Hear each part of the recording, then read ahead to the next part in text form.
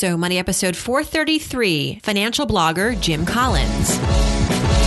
You're listening to So Money with award-winning money guru Farnoosh Torabi. Each day, get a 30-minute dose of financial inspiration from the world's top business minds, authors, influencers, and from Farnoosh herself. Looking for ways to save on gas or double your double coupons? Sorry, you're in the wrong place. Seeking profound ways to live a richer, happier life. Welcome to So Money. So Money is brought to you today by Wealthfront. Wealthfront is the most tax-efficient, low-cost, hassle-free way to invest. Now, many of you I know are interested in simplifying your investment strategy. You want to reduce fees. You want to work with a service that you trust. And Wealthfront delivers. It builds and manages your personalized, globally diversified portfolio. To open an account, the minimum is just $500, and that gets you a periodically rebalanced, diversified portfolio of low-cost index funds. There are zero trading fees, zero hidden fees, and advisory fees that are just a fraction of traditional advisors. In fact, Wealthfront manages your first $10,000 for free. To learn more and sign up, visit wealthfront.com/SoMoney. Welcome to So Money, everyone. Thanks for joining me. I'm your host, Farnoosh Torabi.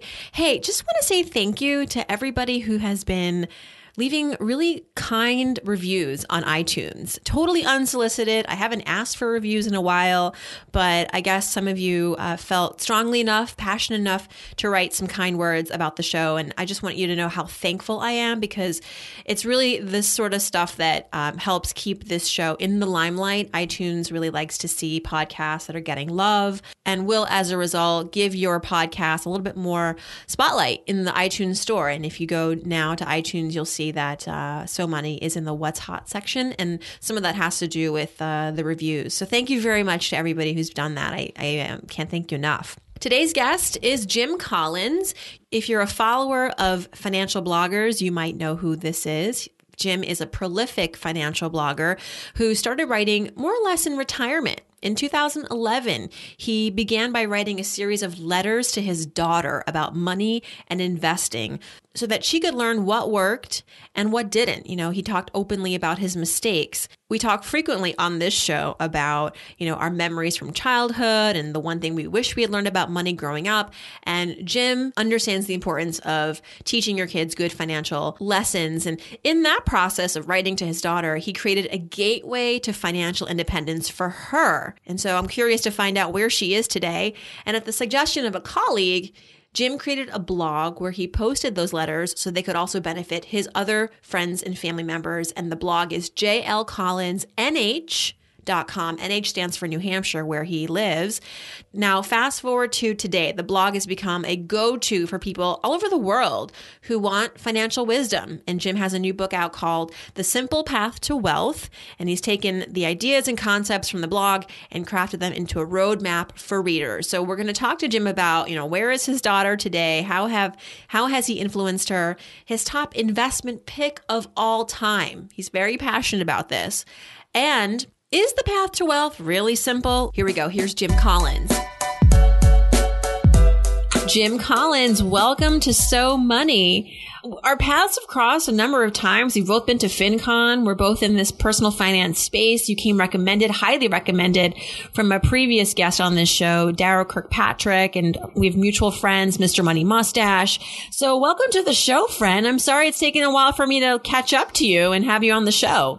Well, thank you so much, Farnoosh. It's an honor to be here. And it's, as you mentioned, you and I have met. We haven't spent as much time together as certainly I would have liked. So it's fun to get to do this with you. You've been in this space for a while, and many other personal finance blogging celebrities like Mr. Money Mustache, and they really look up to you as someone who really paved the way. Excuse me, somebody who has a very attractive voice in this space that can sometimes feel very dull and boring. I'll just say it. How do you think you differentiate? Like, when you think about your brand, and I put that in big air quotes, in this personal finance space, how would you articulate your specialty and what sets you apart? I'm glad you put that in air quotes, because maybe one of the answers to that is I don't think of it as a brand.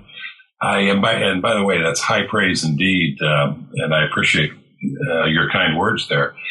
The origin of my blog is kind of an interesting thing.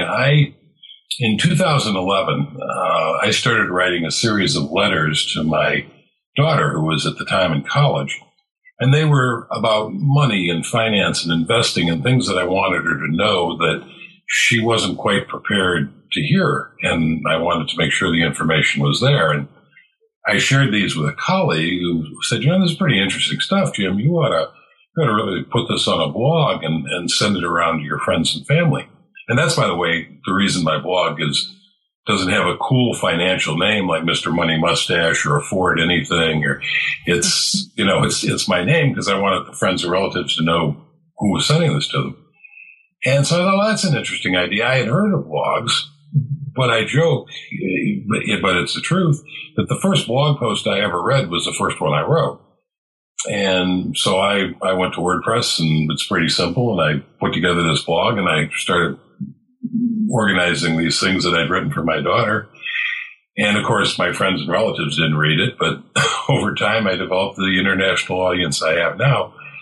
And Mr. Money Mustache and some others have been very generous in their praise of my work, and particularly what's come to be known as the stock series on the blog. And they connect with it. I was talking to the Mad Fientist, who's another brilliant financial blogger out there, and who, if you haven't interviewed him already, should be on your show. The Mad Scientist? The Mad Fientist. Fientist. Fientist. I like that already. Yeah, I will. I'll get Sophia on that. Yeah, and I'll ask her to remind me, and I'll send you an introduction, or send her an introduction. That's cool. I like his title. But I was saying, he does brilliant work. But he and I were talking yesterday, and he said, I don't even bother in the investing side. I just link to your stock series. and that's coming from a guy like that, or coming from the likes of Money Mustache. That's high praise indeed.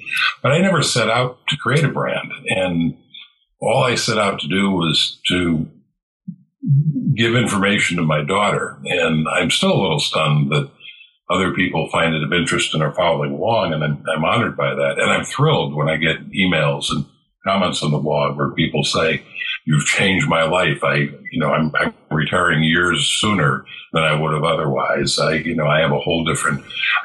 Perhaps the biggest compliment I get, at least in my own head, is when people say, Jim, for the first time, this investing stuff really makes sense. You make it understandable to me. Mm-hmm. And that was my target, because my daughter has better things to do with her life than fool around with investing. She knows it's important. She wants to get a few key things right, and then she wants to be done with it and move on. And that's kind of who I write for. Well, I'm as you're speaking, I'm on your website and I'm looking at your stock series, and I'm looking forward to diving further into this. I think that there's a lot of mixed messages out there about how to invest. What's your philosophy? What's your overarching philosophy on investing? And you said you've been investing since 1975. Right. I have, and that philosophy has changed over the years, and the core of it, and the core of the book that I have out now, the new book I have out, which is The Simple Path to Wealth, is that the most powerful thing that you can do investing is also the most simple, and it's what you have to pay the least attention to, and that's simply index investing. If you buy the total stock market index fund, and I like Vanguard's, which is VTSAX, that's the most powerful wealth building tool that's short of putting your own sweat equity into it and something like real estate or building your own business, but as a pure investment, that's the most powerful wealth building tool that you can invest in. And it's also the lowest cost and requires the least effort. And I say to my daughter, and by extension to my blog audience and now my book readership, when you are working and you are saving money that you're then investing, that cash flow smooths the volatility of stocks, because stocks, while they're very powerful in terms of building wealth, it's also a wild ride. And so you want to have something that smooths that ride. And when you're working, you are in the wealth accumulation phase, as I put it. And that ongoing flow of money from your earned income is what smooths the volatility of stocks. And that actually makes that volatility work for you, because when the stocks plunge, as in the market, you can be guaranteed periodically will plunge, and nobody can predict that. Your continued investment takes advantage of that. So for my daughter, who's in her mid-20s now, just say you want to buy VTSAX and you want to put as much money in it as you can, whenever you can, and don't worry about it otherwise. Just let it ride. Now, when the time comes that your portfolio is going to be supporting you and you don't have that earned income flow to smooth the ride, you want something else to smooth the ride. And at that point, I suggest you add the Total Bond Market Index Fund, which is VBTLX. And bonds serve the function of smoothing the ride to stocks. And what the allocation percentage will be between those two is really a function of your risk tolerance. The more stocks you have, the more powerful your growth over time will be, but the wilder the ride. The more bonds you have, the slower the growth, but the smoother the trajectory. Does that make sense? Yes. And I'm actually looking at your 9 basics in the Simple Path to Wealth. And the first one, interestingly enough, is about your partnership. And you say, avoid fiscally irresponsible people, never marry one or otherwise give him access to your money. Remember, I'm writing this for my daughter. Yes, right. Amen to that. Amen to that. But, honestly, so many financial opposites attract. It's actually been academically proven that, we say opposites attract. It is also true in your financial relationships that you tend savers marry spenders and vice versa. How do you work through that? I mean, love conquers all, right? Or not? I don't know. Well, what's your take on that? The answer to that is or not. And I am not, before we go any further, I should say categorically, I am not an expert in relationships. But from what I understand, the single biggest area of conflict in marriage is money, is finance. So you're right, opposites attract. I, for instance, have been married for 34 years. And my wife is from Zanzibar. It would be hard for us to be more opposite. But on money, we're on the same page. And by the way, that was just a stroke of luck. I was not nearly smart enough to follow the advice I would give my daughter, which would be to have the financial conversation early on and before the marriage. I wasn't that smart, and it didn't occur to my wife. And maybe on a subliminal basis, when we were dating, we had a sense that we were both financially responsible, but it was never a conversation. So in a sense, I just got really lucky. But for me, to be married to somebody who had starkly different views on money and spending and investing would be extraordinarily difficult, and difficult enough that it might overshadow the other attractive attributes of the marriage. So I have no idea what to say to somebody who's in a relationship where that is a conflict. How's your daughter doing today fiscally? Well, she's in the Peace Corps, so she's making almost no money. She's doing well fiscally in the sense that she's frugal. She doesn't squander money on silly things, and that bodes well for her future when she's out of the Peace Corps and working in the part of her career that will generate more money and more cash flow and what have you. One of the worst things that young people do, especially as they come out of college and they get that first job and maybe they're making some pretty good bucks for the first time in their life, and immediately their lifestyle inflates and immediately they're spending lots of money because they have money that they've never had before. And in terms of your long-term wealth building, that's the kiss of death, because it becomes a trap that once you enter it is very, very difficult to come out of it. So when I look at my daughter, I don't see any of those traits in her. So I think while she doesn't have the cash flow to begin building her wealth at this point, she does have, I think, the right attitudes in terms of how to deal with money. Money's an interesting thing. Most people think of money simply in terms of what you can buy with it. If you say if you survey a group of people and you say, if a magic genie gave you $1 million, what would you do? Well, 9 out of 10, maybe 9.9 out of 10 people would say, well, I'd buy a new car and I'd buy my mom a house and I'd buy myself a house and I'd buy and I'd buy and I'd buy, because that's the only framework they have for thinking about money. People who become wealthy think about money in a profoundly different way.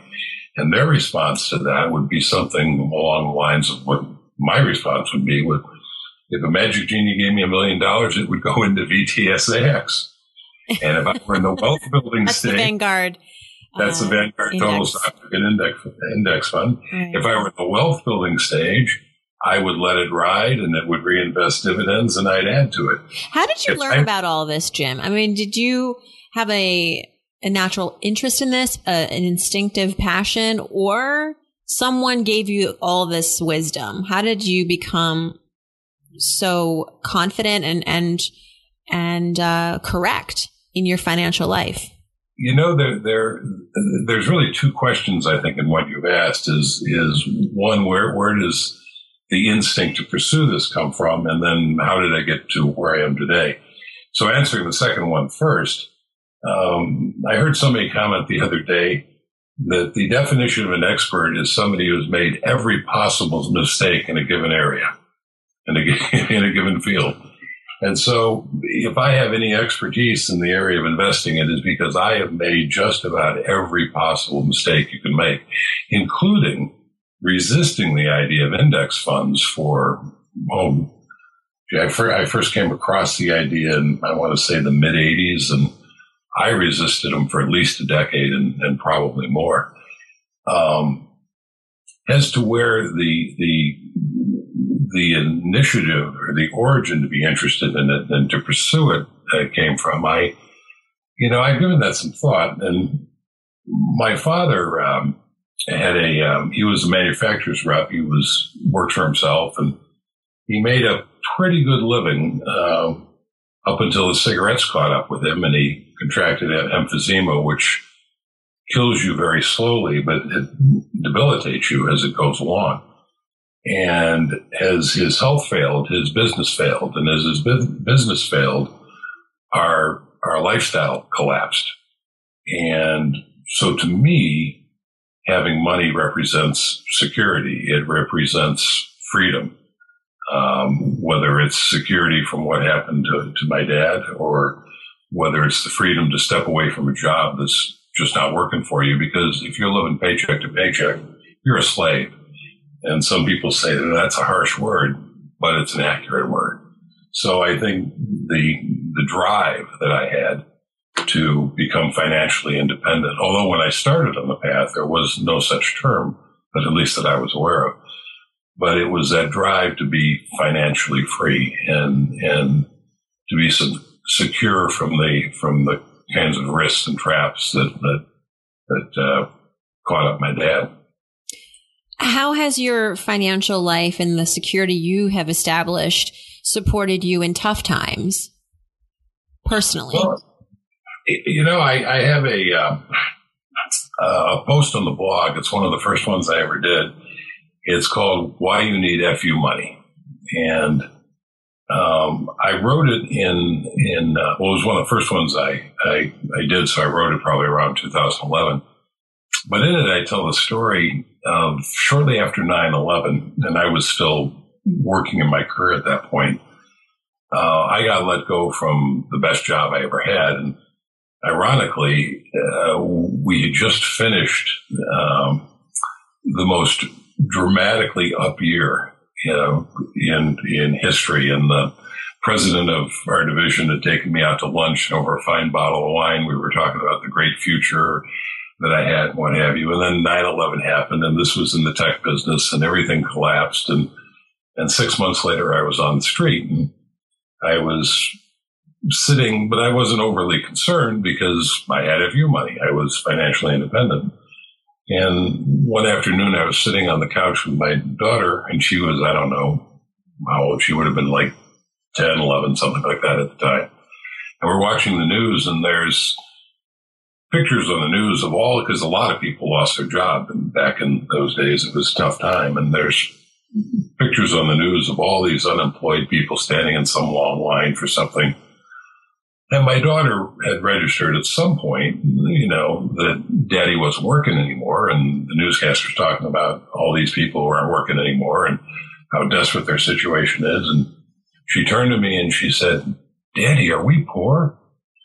And at that point, it really crystallized, and to answer, you go back to the answer I gave you earlier, why I had invested the effort, the time, and the money to put myself in the position I was in. So I could say, no, Daddy's not working, honey, but we've got money that's working for us instead. Do you think kids can really understand financial concepts at a young age? What sort of concepts can they really grasp, and what are just too abstract? That's a great question that I don't really have the answer to, because frankly, I messed up with my own daughter.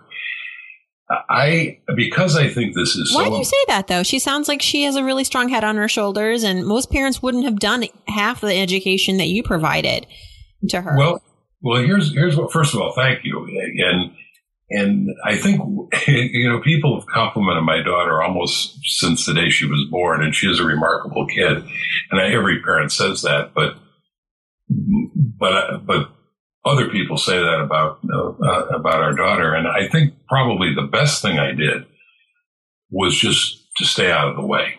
I've come to the conclusion that there's relatively little that parents can do to positively influence their children. Need a website? Why not do it yourself with Wix.com? No matter what business you're in, Wix.com has something for you. Used by more than 84 million people worldwide, Wix.com makes it easy to get your website live today. You need to get the word out about your business. It all starts with a stunning website with hundreds of designer-made, customizable templates to choose from. The drag and drop editor. There's no coding needed. You don't need to be a programmer or designer to create something beautiful. You can do it yourself with Wix.com. Wix.com empowers business owners to create their own professional websites every day. When you're running your own business, you're bound to be busy. Too busy. Too busy worrying about your budget. Too busy scheduling appointments. Too busy to build a website for your business. And because you're too busy, it has to be easy. And that's where Wix.com comes in. With Wix.com, it's easy and free. Go to Wix.com to create your website today. The result is stunning. But there's a lot a parent can do to have a dramatic negative impact. You can absolutely destroy your child. That's pretty easy. And all too many parents go down that path, and most of them inadvertently, but down it nonetheless. I think it's much, much harder to positively influence them. But going back to the money thing, because I think if you understand money and you understand investing, and you have in this modern world of ours, there is no more powerful tool than money. And if you don't make it, if you don't master it, it will master you. You will be its slave. And if you do master it, the freedom it gives you and the independence it gives you and the range of options it opens up are so dramatic that obviously I wanted that for my daughter. And the mistake I made is I pushed it too soon and too hard, and I think I kind of turned her off. And now that she's an adult, she's kind of coming around. And as I said earlier, she's got a solid head on her shoulder, but she's not. I would like it if she was enthralled with this stuff as I am, but it's not where she wants to spend her time. And actually, that was an epiphany for me. She came home from college one day, and I started up the conversation about money yet again. And she stopped me and she said, Dad, I get it. I know this is important. I just don't want to have to think about it. Come on, Dad. Stop it. Yeah. But that was an epiphany, Farnoosh, because I sat back and I said, she's right. I'm the odd one out. I mean, people like us, you and I, and some of the bloggers we mentioned who are enthralled with this financial stuff, we're the odd ones out. The vast majority of people have more important things to do. They want to go cure diseases and build bridges and negotiate treaties and and work on human rights, which is my daughter's thing.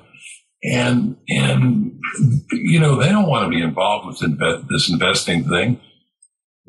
But yet, if they get just a couple of things right, and this is what I talk about on the blog and now in the book, if you get a couple of things right, my daughter and people like her can set it up, set it and forget it, and get enormously powerful results while they're going off doing the things that they really want to do. I was talking to, well, actually, I don't think he'd mind if I shared it. I was talking to the mad scientist yesterday, and he's, as I said earlier, he's a brilliant guy and well worth reading. But he was telling me about how, yeah, you know, I got some cash and it belongs in the market, but I'm just kind of holding off because maybe the market will pull back. Well, that's a critical mistake because nobody knows what the market's going to do. I understand the media is filled with people that are telling you they know what it's going to do, but they don't. Nobody does. And if anybody did, they'd be more famous than Warren Buffett and 100 times richer. So nobody knows what the market is going to do. It's a classic mistake that this brilliant guy is making, but he's making it because he's so involved with it, and it's so tempting to think, maybe I see something here, when you're really kind of fooling yourself. And I say that because I've spent 40 years thinking, maybe I see something here. Right. And I've had enough experience to know every now and again I'm right, but a lot of the time, I wasn't really seeing anything. So, when did you have your aha moment that I'm not seeing anything? I mean, when did you wake up to that, ultimately? I don't know that there was an aha moment, but there was a television program called Wall Street Week, hosted by Louis Rukeyser, who sadly has passed away because he was a brilliant commentator on this stuff. And every Friday evening, he would host a program about the stock market and what had happened as he would say, in the week just passed. And it was a half-hour program, and he'd open with an initial commentary on the market and whatever struck his fancy. And then the second part of the program was an interview, and he'd always have three different guests. And the guests were always different, rotating panel, but they were all lions of Wall Street. I mean, highly respected, highly educated authorities on the market. And I loved watching this program. But what was striking is that all of these impeccably credentialed experts would come along and confidently predict what the market was going to do, and they would contradict each other. On the same day, you'd have somebody saying, absolutely, based on what's been happening and looking at my charts and the stars and whatever, the market's going up next week. And the next panelist would say, the market's going down. And the third one would say, the market's going to just kind of be in a holding pattern. And ultimately, one of them would be right because the market is going to do something. And if you look at the broad swath of people predicting things on Wall Street, they are predicting every possible thing that might happen. So clearly somebody is going to be right. And of course, then they're lionized as having some sort of insight that the rest of us wish we had. And that's kind of like saying, look who won Powerball. They must know how to pick winning Powerball numbers. Let's listen to them pontificate on how to pick winning Powerball. Well, no, they don't. They got lucky. Every possible Powerball combination had been selected by somebody. Somebody was going to win. It doesn't mean that they know anything about picking Powerball numbers. No, although some people swear they can see numbers, like I woke up and I dreamt of 5, 3, and 6, and I played those numbers and I won I won the lottery. Hey. Yes, absolutely. And anybody who is in the business of predicting the stock market, if they're lucky enough to be right, they're not going to attribute it to luck. They're going to attribute it to their infinite skill and expertise that nobody else has. And they might actually believe that, but that doesn't mean that they're right. And you'll notice there are very, very few people who can continually do that, who can continually predict it. Even Warren Buffett, who is arguably the best investor probably in history, makes no claim. Well, I know you've met me. I'm being sarcastic. You've met me now, so. But I mean, he doesn't make any claims to predict the market. In fact, he's said at one point, and I've got to paraphrase because I don't remember, but he said, you look at the last century, and in 1900, the market started at, 600 and something, and it ended at 11,000 and something. Wow. And said, how do you not make money in a market that does that? And the answer is, and this is Warren Buffett answering, is people try to dance in and out of it. Yeah. Meaning that they try to predict it. Nobody can do it, and it's a loser's game. I have one of the posts in the stock series is why do most people lose money in the market? And yet so many people make money throwing darts. Well, they don't make money throwing darts. What they make money... Yeah, they do. They get paid no matter whether you win or lose. I'm talking about some financial advisors. Oh, right. Oh, absolutely. You can make if you can convince people that you have the formula. Right. You can make a ton of money if, instead of writing this blog and pointing out what really works, which is simple index investing, which is also the least expensive way to invest. I should be putting together an advisory newsletter and claiming that I have a magic formula, and I'd certainly make a lot more money. And problem is that, and I blame my mother for this, she instilled this damn conscience in me. That conscience. I know it's gotten in the way of my wealth building, but so nobody can really do that. And if you try, you've set yourself on a path of failure and hardship. What's paid off more for you? Real estate, stocks, investing in this blog? What would you say is the best investment you've ever made? Well, let's start with the blog and say that there is no money in the blog. I mean, the blog covers its expenses. You might make a little money this year, actually, but so there's certainly, and I didn't start the blog as a money-making venture, so I'm not particularly worried about that. And well, maybe not on a dollar basis, but the blog is going to live on. It's going to be the legacy, and so in that ways, it's immeasurable value. Well, I think there's great value in it. It's just has not been a money profitable, producer. Right. And that was never my intention. As I say, I launched it as a means of basically storehousing this information I wanted for my daughter, and now it's taken on a larger. Now we're all consuming it.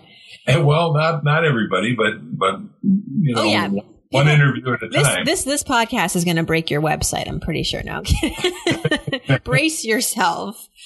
Well, Jim. Actually, I have some great tech support now. That's the other thing is the blog has grown. The cost of maintaining it has grown. So, it's a couple of years ago I had to figure out, because I was willing to do this without making money. I'm not willing to do it out of pocket, having to pay out of pocket. So I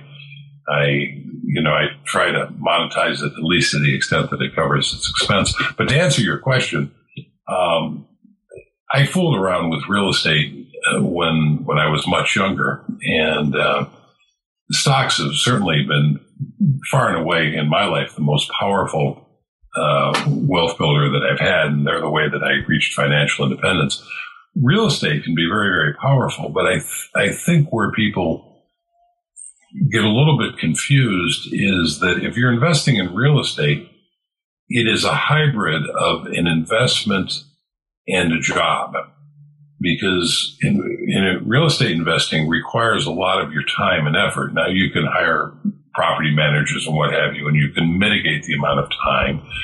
But once you begin hiring people, you have to manage the people that you've hired, and that's just a different kind of demand on your time. So investing in index funds really takes you need to take a little bit of time to read my book or the blog or some of Jack Bogle's great books on index investing, and then you do it and you set it up and you're done. So real estate can be more powerful in terms of returns because you're adding your sweat equity into it. And typically people will leverage real estate. And of course, leverage can magnify returns. But sometimes people lose track of the fact that leverage is a two-edged sword. And when you leverage something, you have the potential of enhancing your returns, but you also have the potential of having a much harder downside if things move against you. Well, that is true. And your book is called The Simple Path to Wealth, once again, for listeners. And we're going to do something fun now. We're going to do some So Money fill in the blanks. And I mean, was it fun so far? What's that? You mean this wasn't fun so far? It was, I'm saying a light, well, we just talked about how, I'm just playing with you. No. This has been really insightful for me. I've been smiling the whole time. If only you could see my face, James. I swear to God.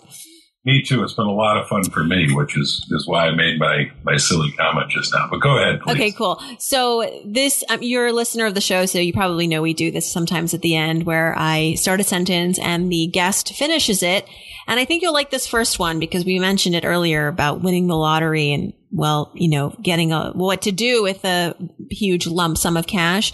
So fill in this blank. If I won the lottery tomorrow, let's say $100 million, the first thing I would do, notice I didn't say buy, but the first thing I would do is. Oh, I'd put it in VTSAX. And really? All of it? Oh, absolutely. I would put 100% of it in VTSAX, and I am at the wealth preservation stage. I am currently living on my portfolio. I'm fully retired. As we discussed, the blog doesn't make any money. So I would invest it, and now I would draw down on it. If I were younger, I would invest it and just let it ride, but using the 4% rule, which real briefly says that you can. There's been research called the Trinity study done on this, and I have a couple blog posts on it if people want the details. But basically, it says that in the vast majority of scenarios, you can pull 4% of your portfolio and do that indefinitely, and it will support you. So if you gave me $100 million, I would say thank you. I would put it in VTSAX, and I would have $4 million a year to spend. And that's and then what would you do? Would you change your lifestyle at all? Probably not. I'm in a position where there's really nothing I want that I can't have. Now, let me put in a caveat. My wants are very few. I mean, I've just never been somebody who wants a fancy car or a fancy house or a mansion or that sort of thing. So that's a caveat that my part of the keys of wealth. It's not just how much money you have, it's how much money you need. And it's the balance of those two things. So going back to that 4% rule. So if you need $100,000 a year to spend and you have $1 million, you don't have enough to retire because $1 million is only going to throw off $40,000 a year. You need $2.5 million. Now, if you need $100,000 a year to spend and you have $5 million, well, you've got twice what you need. So it's not just a raw number of how much you have. It has to be put in context of how much you spend. So I guess with $100 million, one of the things that I don't have that I would like to have and that I would need a whole lot more wealth to have than I have would be I'd love to be able to fly private. I don't think I want to own a plane. I want to. Especially now with these ridiculous lines in the airport. TSA needs to. And I think I forget the name of the company, but there are companies where you don't actually own the plane, but you buy NetJets and NetJet, exactly. Right. So I would do a NetJet kind of thing, but that requires a level. You could probably just buy your own plane at that point. Yeah, but I wouldn't want my own plane because I don't like to own stuff. So I would much rather do a NetJet kind of thing and let them worry about maintaining the plane. So that's a long answer to your question. No, but it's good. I like all the steps we went through. Yeah. One thing that I spend on that makes my life easier or better is? One thing that's a tough one because my life is pretty easy. I think probably the thing that has made my life the easiest is when I sold the house 3 years ago, and we're now back to, our daughter was grown and out of the house, and And we've gone back to being renters. And I don't know if you saw the video I did. It's based on the John Goodman bit in the movie The Gambler, where he talks about having FU money. So it's a little profane. But one of the things I say is, imitating John Goodman, is don't buy a bleeping house. Who needs the headaches?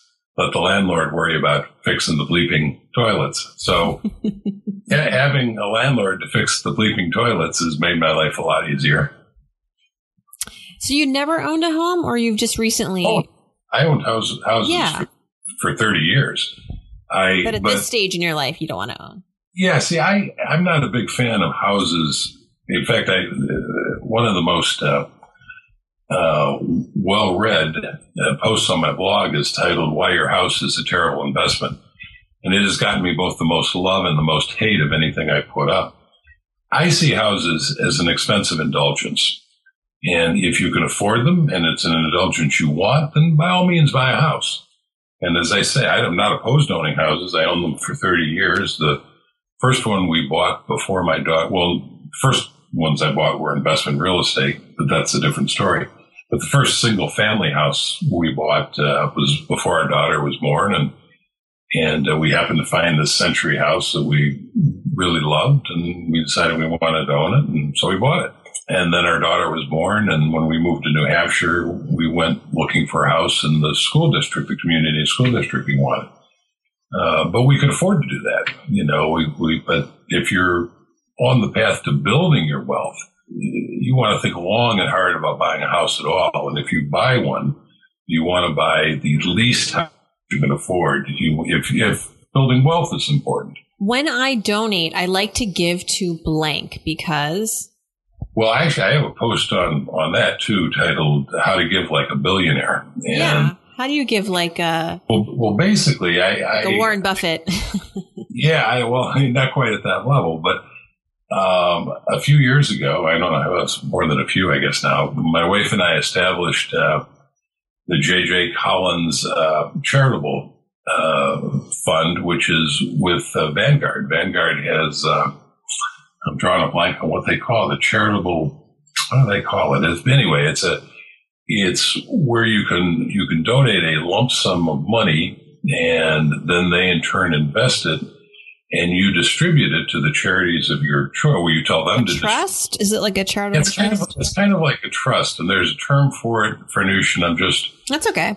Drawing a blank on what the term is. But as I say, I have a blog post that goes into it in depth. You make a lump sum donation, and you can make additional donations as you want to your charitable trust. And the beauty of that is that is deductible in the year you make it. And last but not least, I'm Jim Collins. I'm so money because I know you've been thinking about this one for a while. Because I just wrote a book, Your Simple Path to Wealth. Did you like writing the book? I mean, it's different than writing your blog, but... Gloria Steinem was one, if I'm remembering correctly, was once asked that question if she liked writing. And her response was, I like having written. Yes. And that's my response. I find writing to be sheer drudgery and hard work. I love the result. I love looking back on it and reading it and saying, hey, that worked out pretty well. I kind of like that. But the actual process of writing, and if I'd known how much work this was, Farnoosh, to do this book, which I've been working on for 2.5 years, and when I first started it, I was predicting, it'll be out by that Christmas. Yeah, right. Here we are 2.5 years. If I'd had any idea how much work it was going to take, it wouldn't exist. But I love the fact that I've done it. The process, not so much. I've heard that quote before. I didn't know who it was attributed to. You say it's Gloria Steinem. I'm pretty sure. I just Googled it. I think some people are saying it's Dorothy Parker. Well, it could be. I also heard it might have been somebody else. So it's a good quote. No wonder people are borrowing it. It's a good quote. It makes sense. Yeah, and maybe that I heard Gloria Steinem say it at one point, just like somebody's going to hear me say it on this interview. And they'll say, Jim Collins had a brilliant statement. Yeah. Completely agree with you, and encouraging all us listeners to check out your new book. Jim, thank you so much. Everyone check out jlcollinsnh.com. Thank you so much for having me. My pleasure. Have a great book launch and hope to have you back sometime soon. I would enjoy it. It's been an honor talking to you. Thanks a lot to my guest, Jim Collins, author of The Simple Path to Wealth. His website, again, is jlcollinsnh.com. If you missed any of this, want the transcript, want the audio, leave a comment, head over to SoMoneyPodcast.com where you can get all of those things. And while you're there, click on Ask Farnoosh. I know you've got a money question. It can be a small question. It can be an elaborate question. It can be a thought or question about career, the show, guests. I want to hear from you. I love hearing from you. So send me that through the Ask Farnoosh tab over at SoMoneyPodcast.com, and hopefully we'll connect soon. Thanks so much for tuning in, everyone. Hope your day is so money.